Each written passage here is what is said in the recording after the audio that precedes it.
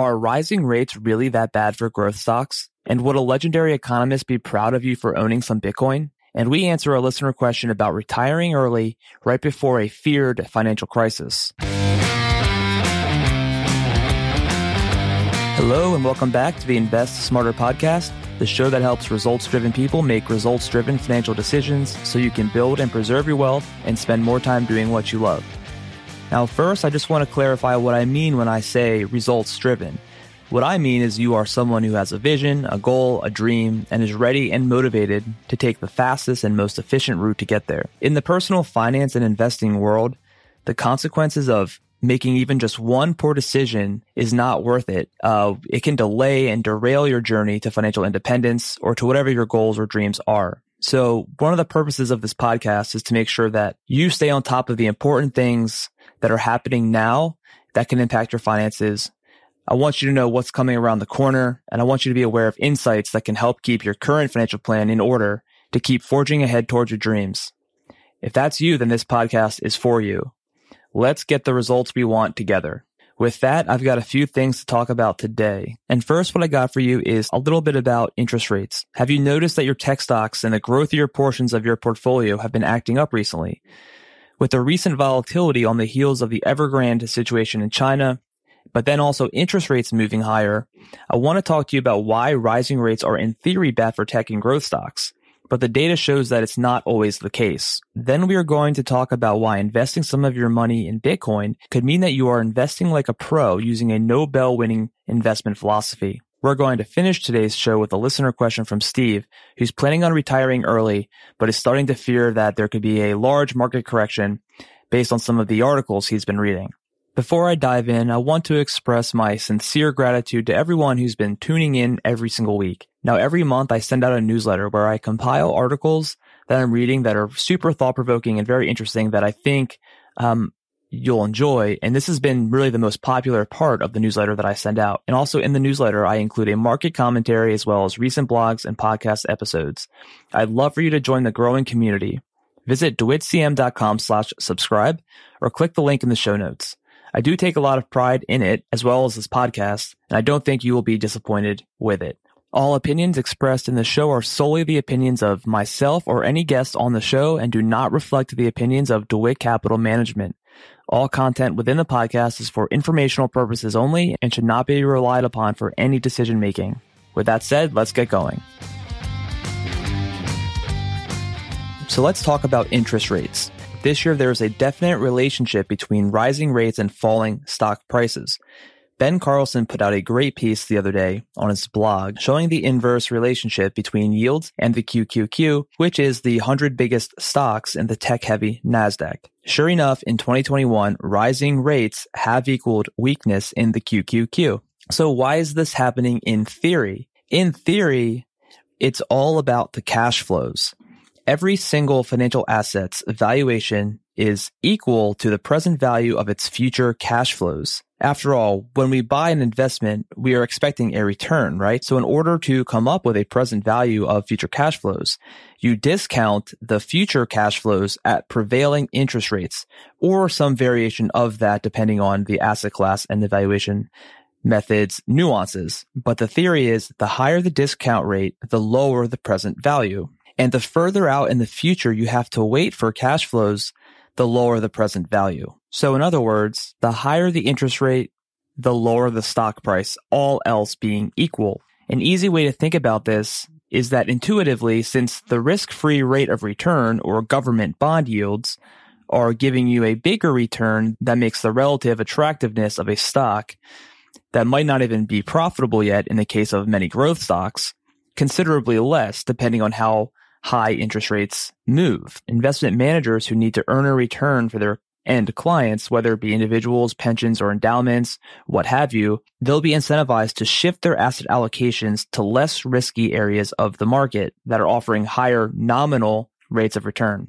And I'm using the term nominal rate of return because right now in this inflationary environment, even with rates on the 10-year taking up to around 1.6% as of the time of this recording, that's still well less than current inflation run rates. So real returns, which factor in inflation, are very much looking negative right now. which is for another discussion, but that does suggest that in order to find return in this market currently, investors in general are still kind of being pushed up the risk spectrum into stocks. So we have established that higher rates mean lower stock prices, all else being equal, as the value of future cash flows is relatively less. Another way to think about this is that growth stocks are investing now for future growth. And if they are in a rising rate period and the company needs access to capital or to borrow money to make these investments, then they will have to pay higher interest down the road, which again may erode into future profitability. And that is why during the last 10 years or so of low interest, it's been called easy money. Money's been easy to get and it's been cheap. Interest rates have been very low.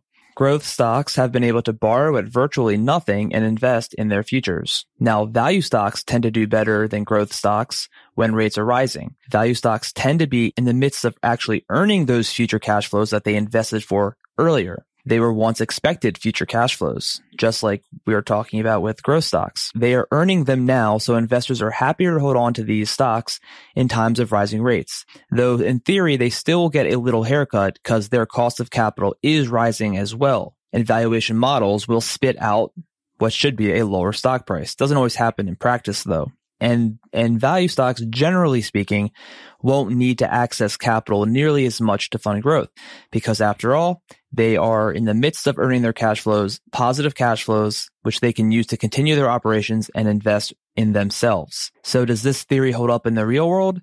Well, the answer is not always. Financial markets are so incredibly complex, driven by human emotions, and are subject to thousands of ever-changing and swaying expectations, variables, beliefs, and so on. So if the theory were to hold in practice, you'd expect that the correlation between the 10-year treasury yields and the QQQ price to be consistently negative.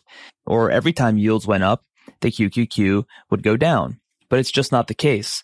Since 2020, the only consistent thing about the correlation was that it oscillated very regularly into both negative and positive territory.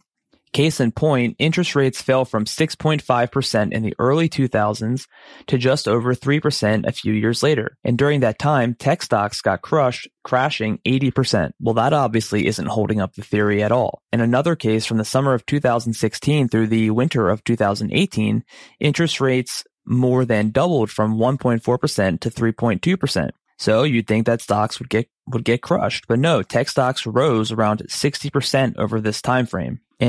And those two data points are thanks to Ben Carlson's article and the research he did. And so the point is, for instance, if during those two periods you were trading stocks based on what the theory said, you would have gotten absolutely smoked. So there's way more to this than just some simple theory.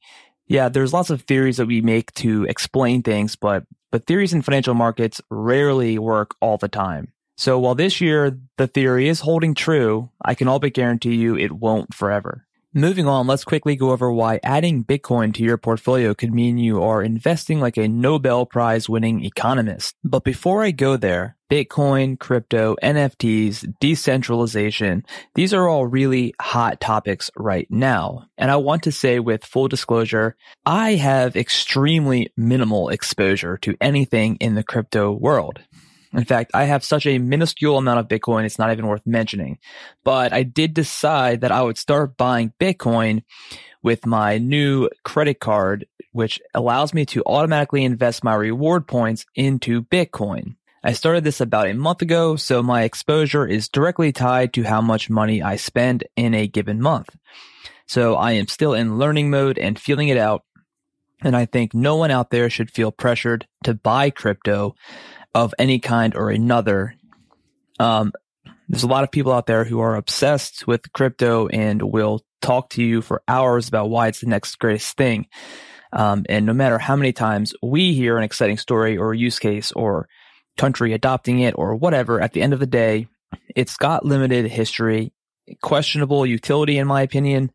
Supply and demand seems to be the only thing in my mind that truly carries the momentum. Of course, that's for anything that has an upward moving price, but what's driving the demand? I do not know. I'm not an expert, of course, but like how much of what's going on is pure FOMO, fear of missing out, and pure speculation versus how much is someone saying to themselves, honestly to themselves, that this is going to work out long term because I have such deep rooted conviction? I'm not really sure. Listen to my episode with Jimmy Song or Susanna Sayez for some really interesting takes, though. I am open-minded.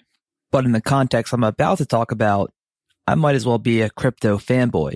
See, the beautiful thing about building portfolios is that we don't necessarily need to believe in something for it to make sense to have some of it. And that's where this whole notion of adding Bitcoin means investing as a Nobel Prize winner comes from. So from a recent column in the Buttonwood column of The Economist, we have this piece titled, "Why is it wise to add Bitcoin to an investment portfolio?" And it gets to the heart of something that I think is really important that people, and myself included at times, forget. We all want, or at least enjoy, when our investments and portfolios are going higher. It feels good. If you are someone who checks their investment account frequently, not advised, by the way, you may get tired or frustrated with a few of your positions that seemingly hurt your overall performance constantly, and you just don't know what to do with them, and you decide to sell them. Have you ever felt like that or seen that? Well, what if those were the positions that were going to save you when times get rough? This is the power of diversification, because you could have either owned the risky, more volatile positions from the very start, and sure, you may have had really high peaks that felt really amazing.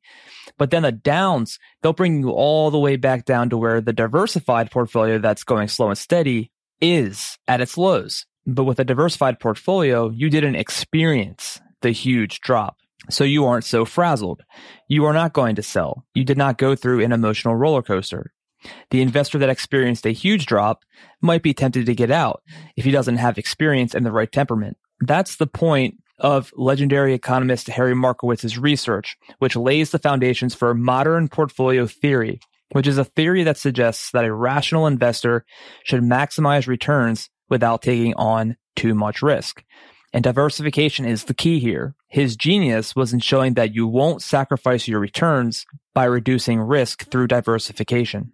So the sensible investor who prefers the high levels of diversification and the less volatility, because they don't want to go through an emotional roller coaster of their value and their net worth going through such highs and lows, well, this risk-averse investor would look at Bitcoin's volatility and say, hell no, look at that volatility.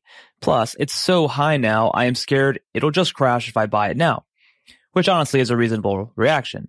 It doesn't take into account, however, what Bitcoin could add to the portfolio as a whole. What if Bitcoin, which is crazy volatile, actually reduces the overall volatility of the portfolio? This is where Bitcoin so far has had success for those who have allocated some of their money into it. The article points out that the sensible investor we spoke of earlier, who holds the geographically diversified basket of stock indexes, a real estate fund, and maybe some precious metals. The problem that this person has is that real estate and stocks have traditionally had a very high correlation.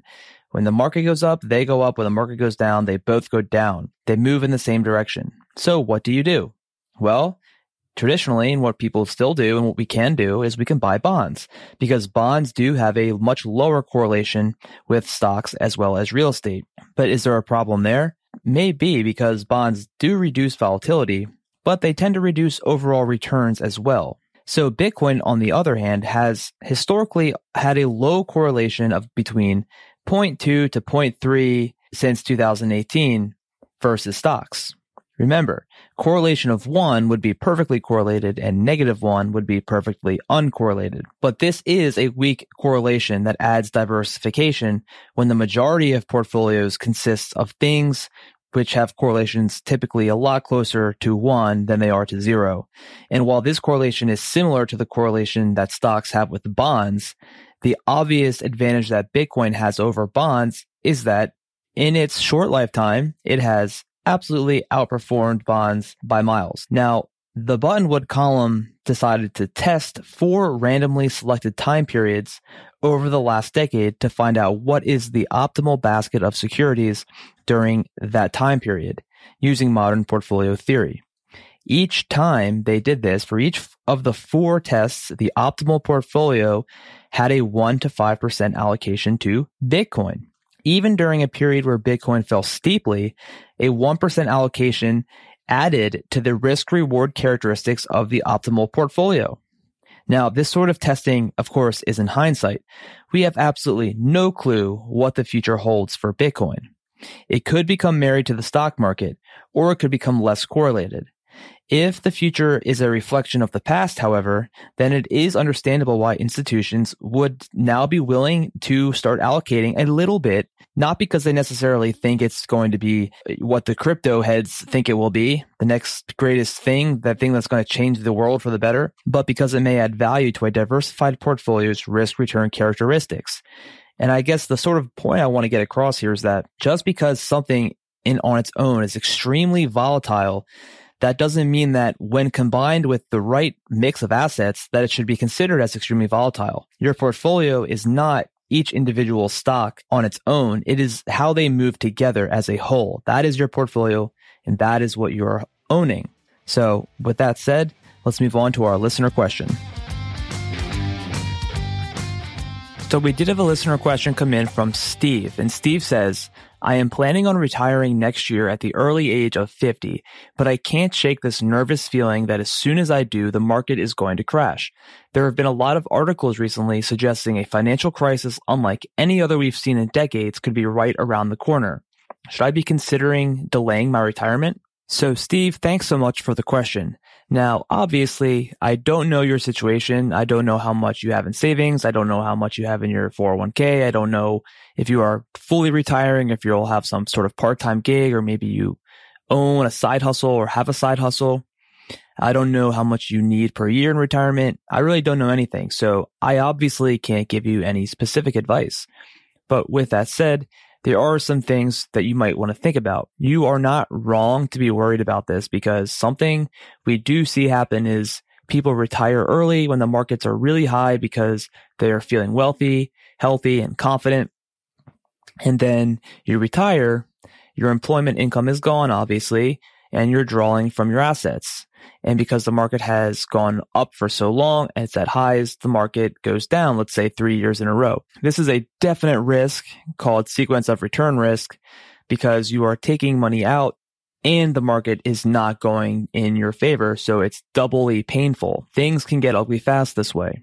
So that said, I would consider the best thing for you could be to sit down with your planner or finding a fiduciary planner who can sit down with you, build a picture of your assets and your retirement needs, and start running through some scenarios and really stress test that plan. I like to make sure that our baseline expectations for our plans are very conservative so that we limit the probability of any truly negative scenarios. But you will want to make sure you are fully confident that even in some of the worst case scenarios, you're going to be okay. You do not want to mess with this. So I definitely highly recommend seeking a gut check and second opinion on the plan that you have laid out for yourself. Now, because you are retiring at 50, I trust you know that whatever you have built up over the years has to last a long time, God willing. Things that could ultimately be recommended is changing to a more conservative asset allocation. And there is risk there that, of course, what if the market keeps moving higher? And would that be a move made for the wrong reasons, like trying to time the market? Or is it something that truly makes sense for you? So, Steve, the bottom line is that I think the best way for you to ease your nervousness about this, which again, you are rightfully nervous about this, figure out what is truly in your best interest and see a planner who earns your trust and you can work well together with to figure out what works best for you. Don't leave any of this to chance. Alrighty, that's it for today's show. Thank you so much for tuning in. Please keep investing smarter. Email us at investsmarterpod@gmail.com or respond to the newsletter with any questions or comments. See ya.